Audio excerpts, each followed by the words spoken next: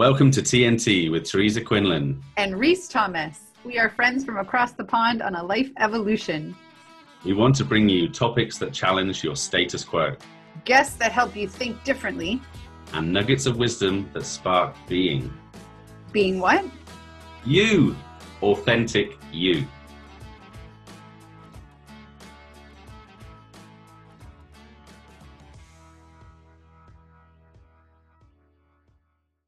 Today we welcome Heather Rendulic.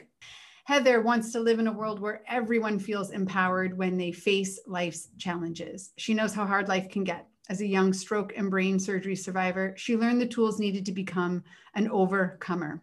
When she's not working as a human resources professional, Heather is sharing her message of hope as a motivational speaker, mentor, and sharing the art of finding beauty in the chaos. What a beautiful sentiment, beauty in the chaos. Welcome to TNT, Heather. How are you today? I'm doing great. Thank you so much for having me. You're welcome. It's a great pleasure. Reese and I are both really interested in hearing your story.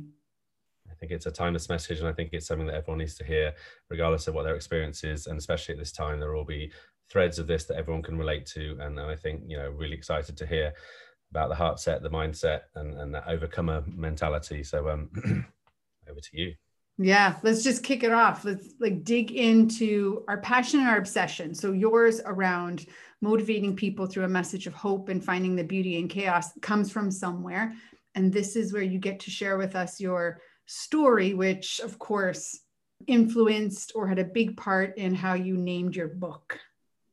Thank you, Teresa. When I was 22 years old, I had a random brain hemorrhage. I was a college student, and this came out of left field because I was perfectly healthy. I was diagnosed then with a very rare brain condition called cavernous angioma or cavernous malformation. And basically what it is it's a lesion or a tumor made up of really weak blood vessels. And I had this lesion on my right thalamus, which is on top of the brainstem. So it's very deep in the brain. I was told that the only known cure at this time for these lesions is brain surgery to remove them. However, mine was so deep, they said it was inoperable. It'd be too dangerous to do the surgery. They didn't want to touch it. And there's no known treatment right now. So they said, just try to avoid blood thinners and just live your life. Hopefully it won't bleed again.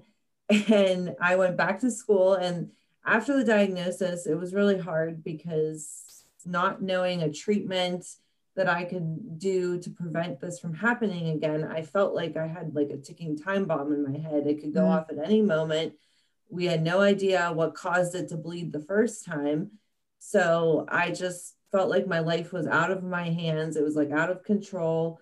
And I really struggled with that for a while, but I then learned to just take it day by day and do, what I could, which I knew, okay, avoid blood thinners. So don't be taking Advil or stuff like that. And don't be drinking a lot of alcohol. And I just tried to be as healthy as I could. Unfortunately, my lesion ended up bleeding 5 times over the next 11 months.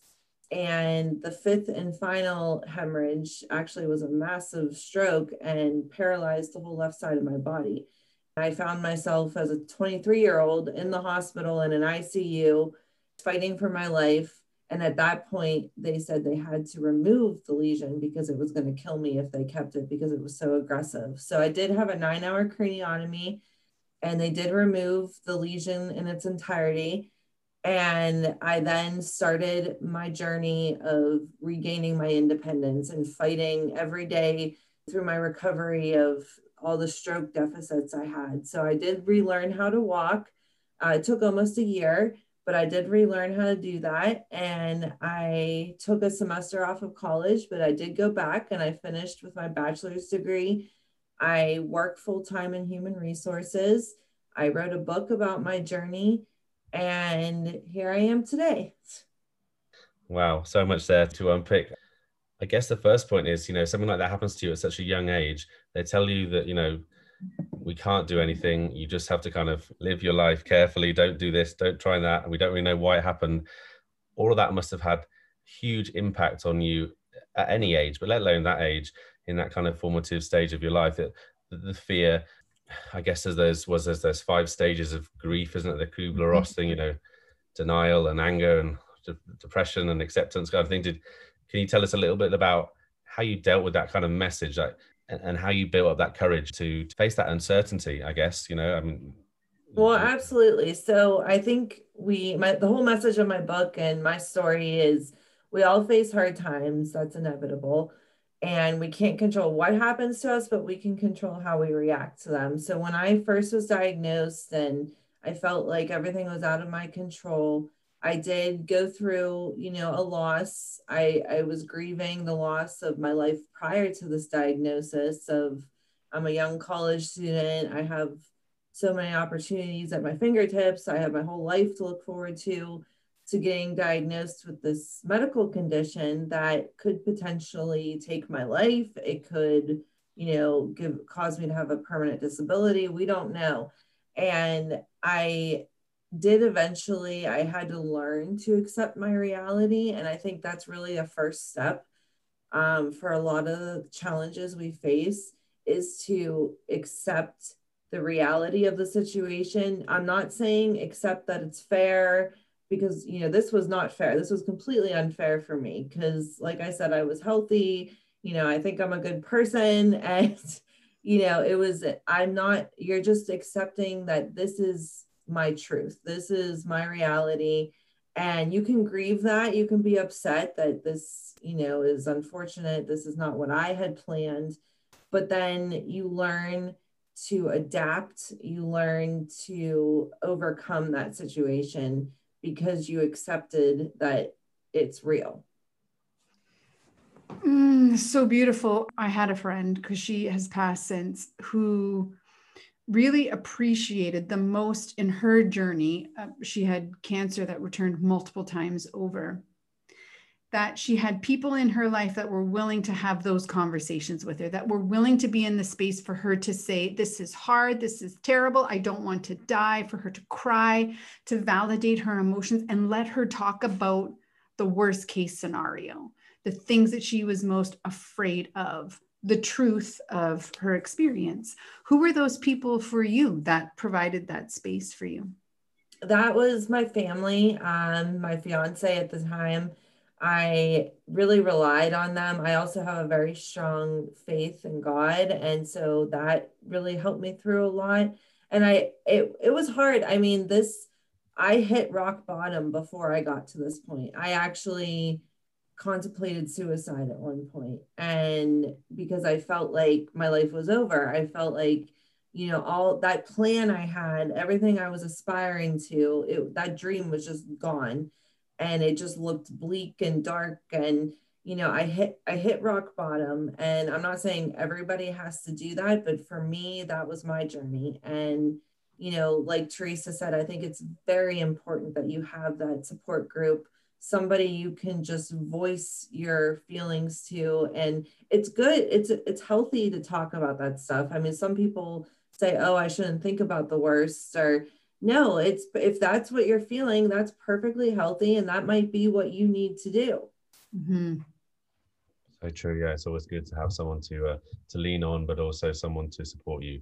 I think for me, when we're talking about this, Teresa already mentioned before we hit record, like this idea of this mindset, this overcoming mindset, but I want to turn it a different way. I want to talk about your heart set, because I think that you have all these negative feelings, and it's obviously natural, and everyone has that same experience where they think the worst and then they get drawn into that dark space. But then on a flip side of that is kind of like, as you said, if you're a religious person, then you kind of have this kind of second wind, if you like, this second opportunity, especially after you'd gone through the surgeries and you would found a cure, if you like, if that's the right word to say, and then you kind of flipped all those kind of negative things that were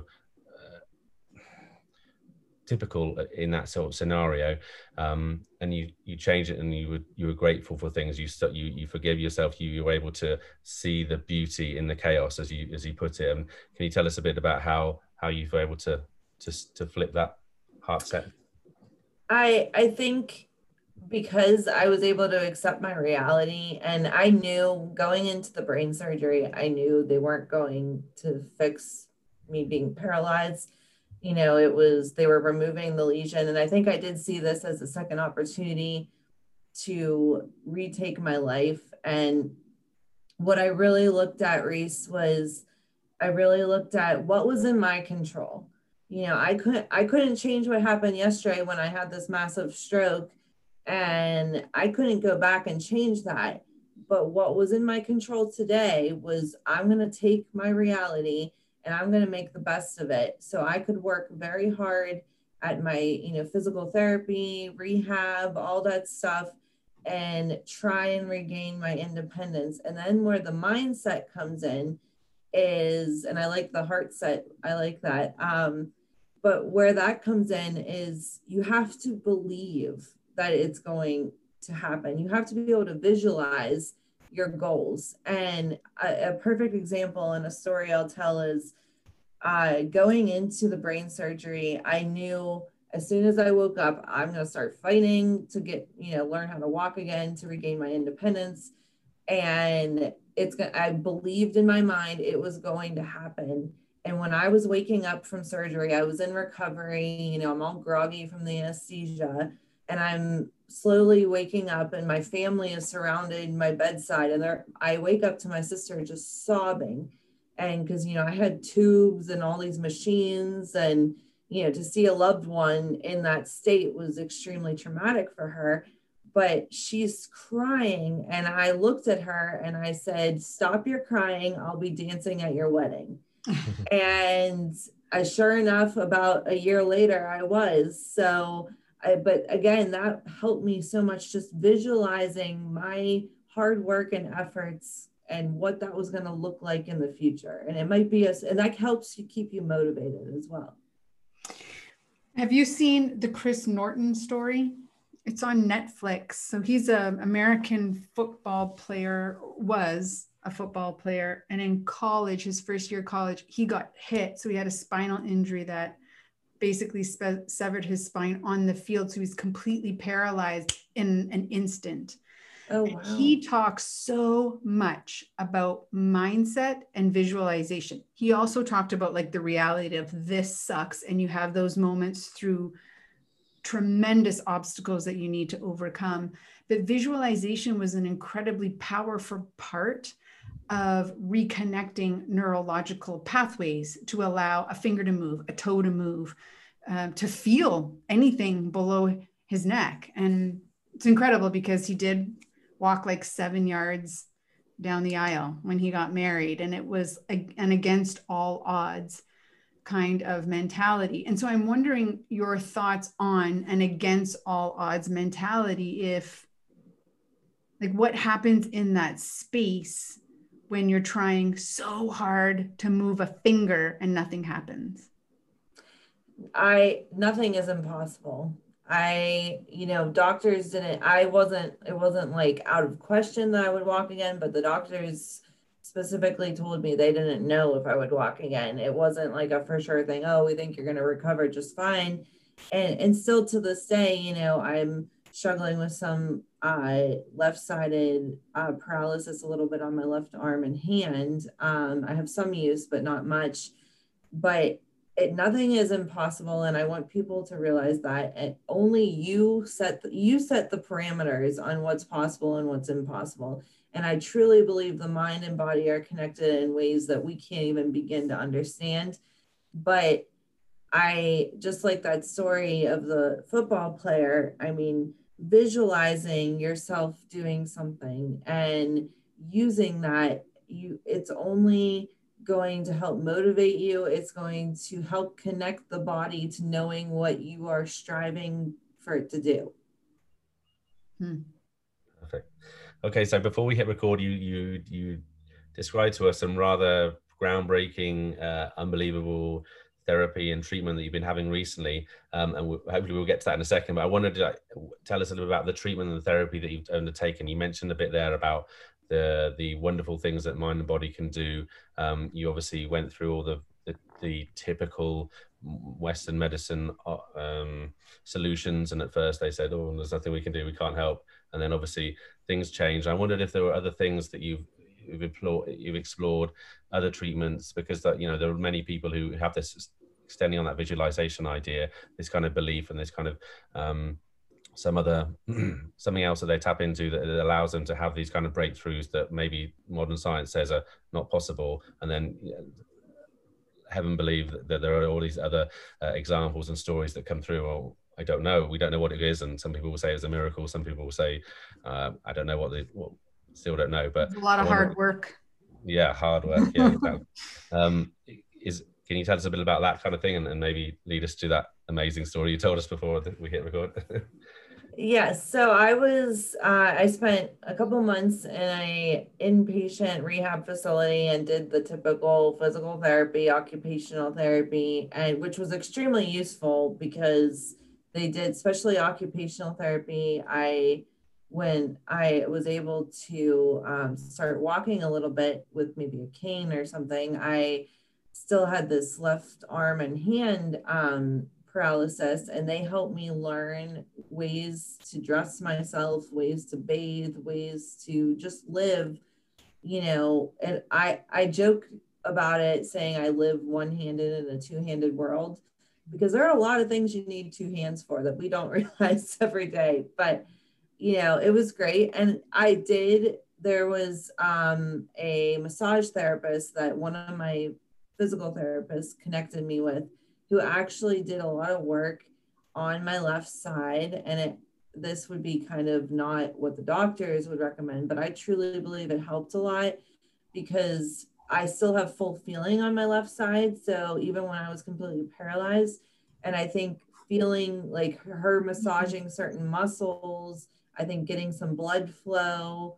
helped with the connecting with my brain to these muscle groups. And, I also got, like, when I was in the therapy, I was getting a lot of like muscle problems just from atrophy and, wear and tear from trying to use them again, and sometimes not in the most proper ways. But I really accredit that. And so you are your best advocate. And, sometimes just talking to people, like my physical therapist, I was shocked who, recommended me to this massage therapist who was she was not with the group he worked with, but a friend he knew. It's all about networking, talking with people, joining support groups. You might get tips. I never personally did it, but I heard great things about like acupuncture, stuff like that. For me, like I've talked a little bit already about is, my religion. So praying, that sort of thing, which, is a lot like meditating at times, and just being, with yourself and self-aware, and peace of mind, that kind of thing. But then more recently, and I actually have my mom to thank about this, because she saw an article, I think it was on LinkedIn or some social media site, from a local university here in Pittsburgh.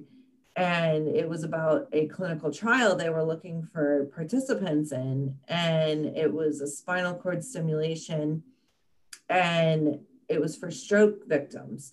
And so I read about it and I was like, that sounds interesting. And I ended up reaching out to my neurosurgeon who did my brain surgery, and he connected me with the person leading the trial. And we were talking, turns out I was a candidate. And so earlier this month, I became the very first person in the world to do this study. It's only been tested on monkeys. And what it is it's spinal cord stimulation. So they've been using spinal cord stimulators for decades for people with chronic pain.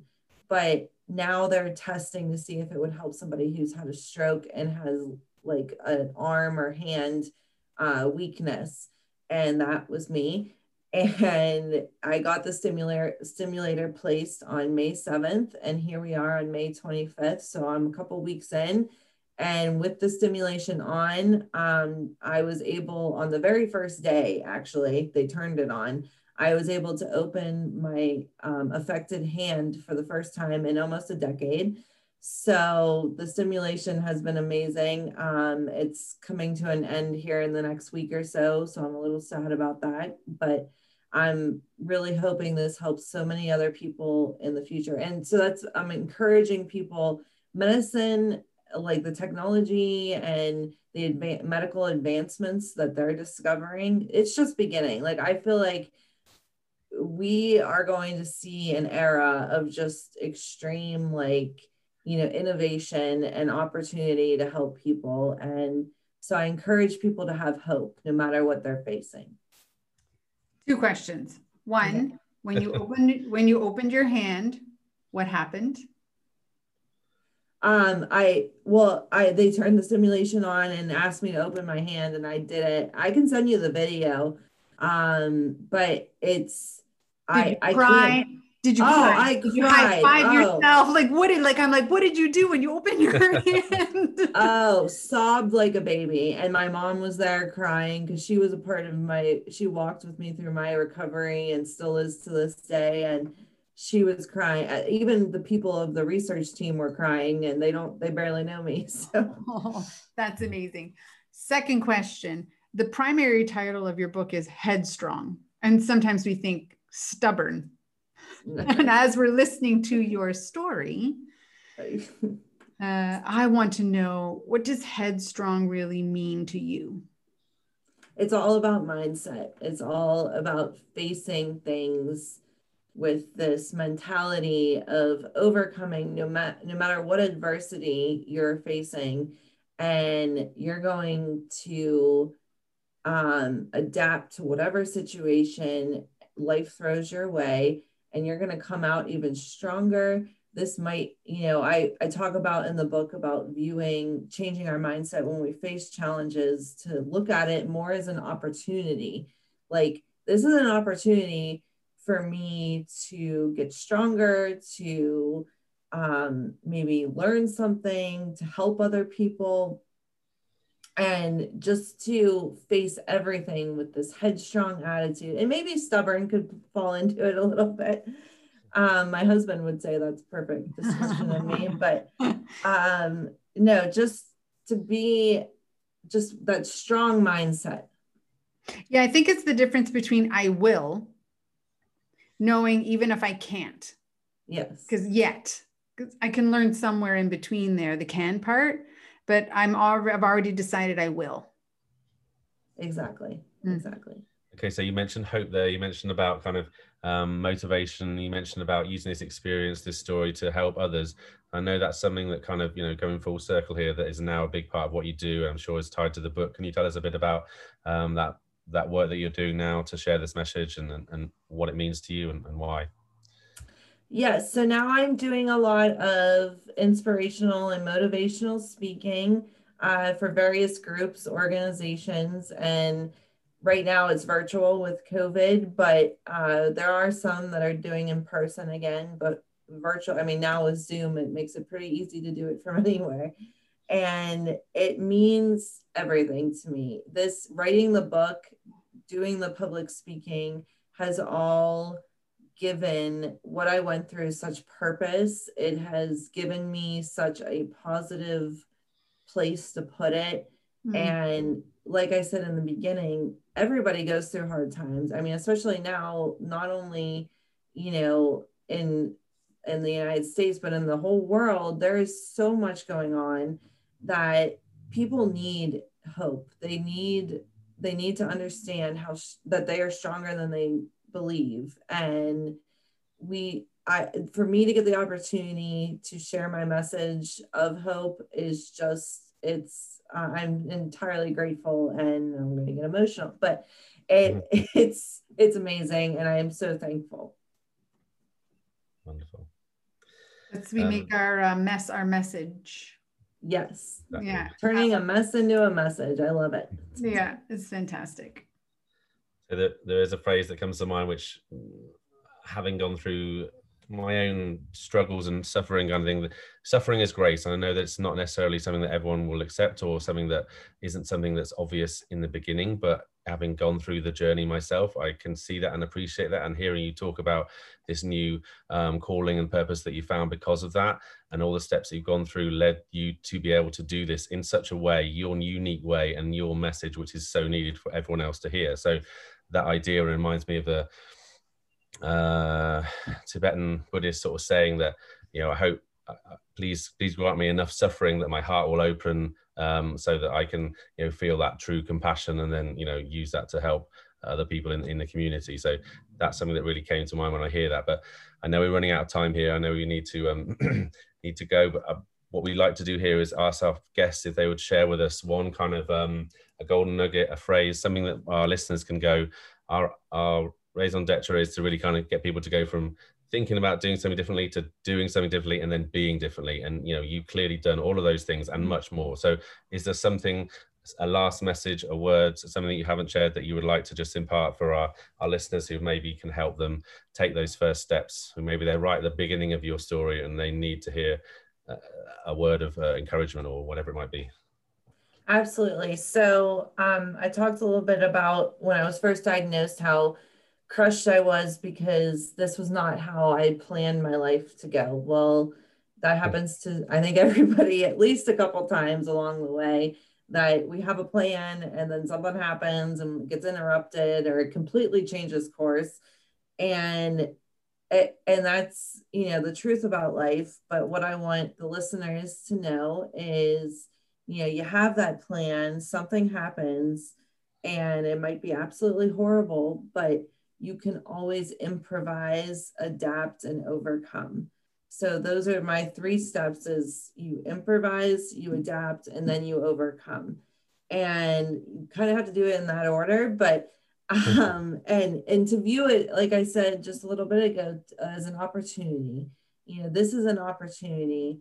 What can you do today that is going to get you just a little bit closer to your goal? You don't have to see the entire path, because not many of us can.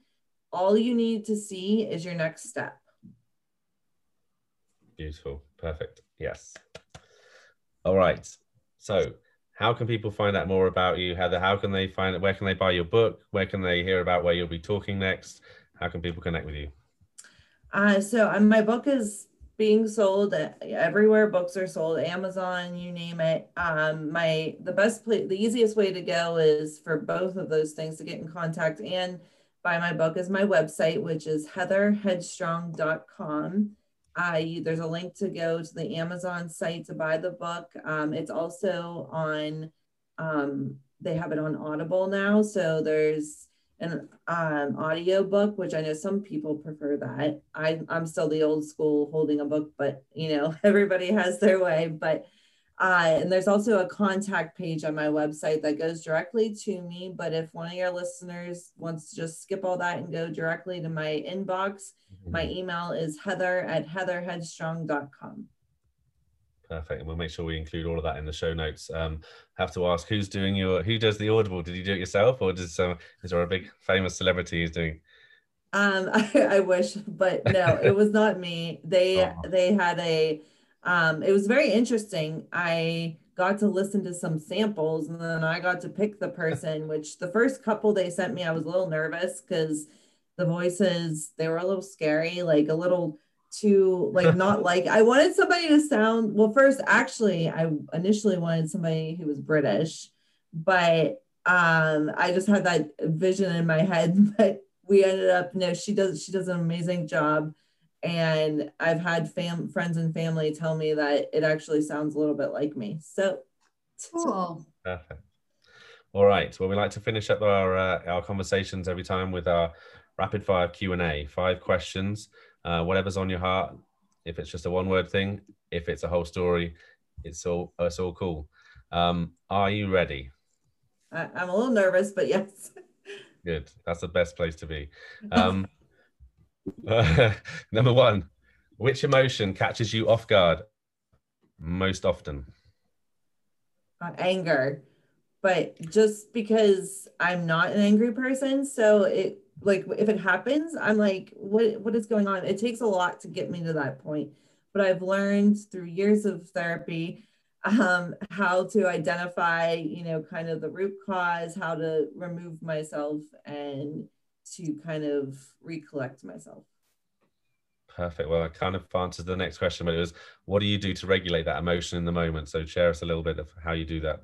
So what I do when I feel it is I take a step back from whatever, situation I'm in, take a step back and kind of have a conversation with myself about, you know, what caused this emotion, and was there anything I could have done differently?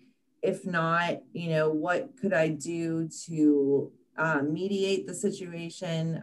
Especially, and who is it directed towards? You know, family. Sometimes that gets a little crazy. So if it's a family member, but you kind of handle it differently than if it's, you know, a friend. But I always like to be, I'm an honest person. I think communication is key, to be honest and letting people know what they did and how it made you feel. Hear, hear. Wonderful. All right, next question. I think has special meaning here. Number 3, what's next in your personal evolution? Wow, what's next? I'm going to write another book. I'm going to call it Rewritten. So I have the title, surprise for everybody, but it's going to be about, so Headstrong was all about, you know, the life altering event that happened that completely changed my life. And then Rewritten is going to be, okay, after that event happened, how my life was rewritten. And now with this clinical trial, I mean, I'm so excited of what could happen with that and helping other people, as well as continuing my motivational speaking. Actually, my next personal development after writing my book is I'm getting my motivational speaking business off the ground. I'm going to quit my HR job and I'm going to do that full time. TED Talk, here we come. All right, number 4, when your best friend is having a meltdown, what do you do? What do you say to them? I call them and I just talk. Actually, my friend, she's getting her master's right now to become a mental health counselor. And we kind of joke every day that we're each other's counselors and we do it on a daily basis. But we talk, and if something's happening, I ask her how she feels, you know, when something happens, and we talk about that and just give her words of encouragement and teach her how to be headstrong. Awesome. All right, finally, in this moment, what are you most looking forward to or most hopeful for? Helping people overcome life's challenges is really, I want to live, like in my intro, I want to live in a world where people feel empowered, and not just the people I touch, but I am hoping that my message has a trickle down effect. And so I might help Teresa and Reese, and then they're going to help their friends, and it's just going to trickle down. And that's how we're going to change this world. There is a meditation on Insight Timer that was sent to me by a friend over the weekend. It's called The Rippling Impact of Your Work. And it was so powerful, a space to simply sit in with Jeffrey Davis is the guy's name, to simply sit in that space and follow along a guided journey of think of your work and just hold that as a circle on your heart. And then be in there and feel how you feel when you're doing the work that you do and how it fills you up and is so meaningful to you. And now grow the circle to encompass the people you directly touch. And then he took us on the journey of recognizing that each of those people in that circle has a circle. And I was like, oh my God, that's so amazing. So it can be overwhelming sometimes to think of, I want to make this huge impact, but know that you don't have to do it alone, because each person you touch touches many other people. And so I think your message is just beautiful, is just speak it, speak your story. It will have its impact. You don't need to control the size of its impact. It'll happen on its own.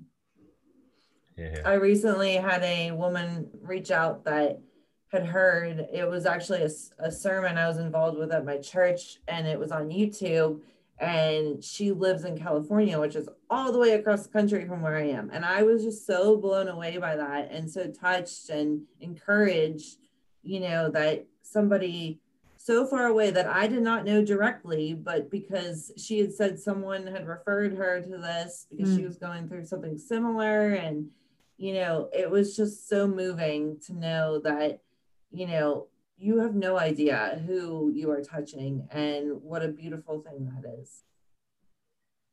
Wow, thank you so much, Heather. Such an empowering story, such a inspiring purpose, and I can only see great things coming from this, and looking forward to see what the next book will be. Thank you so much for sharing your story with our listeners. Thank you guys for having me. It's been a pleasure. Thanks for listening to this episode of TNT. Please share, subscribe, rate, and review. And when you're ready for your personal evolution, check out Reese at trueselfcoaching.com. And for your emotional intelligence revolution, check out Teresa at iqeqtq.com.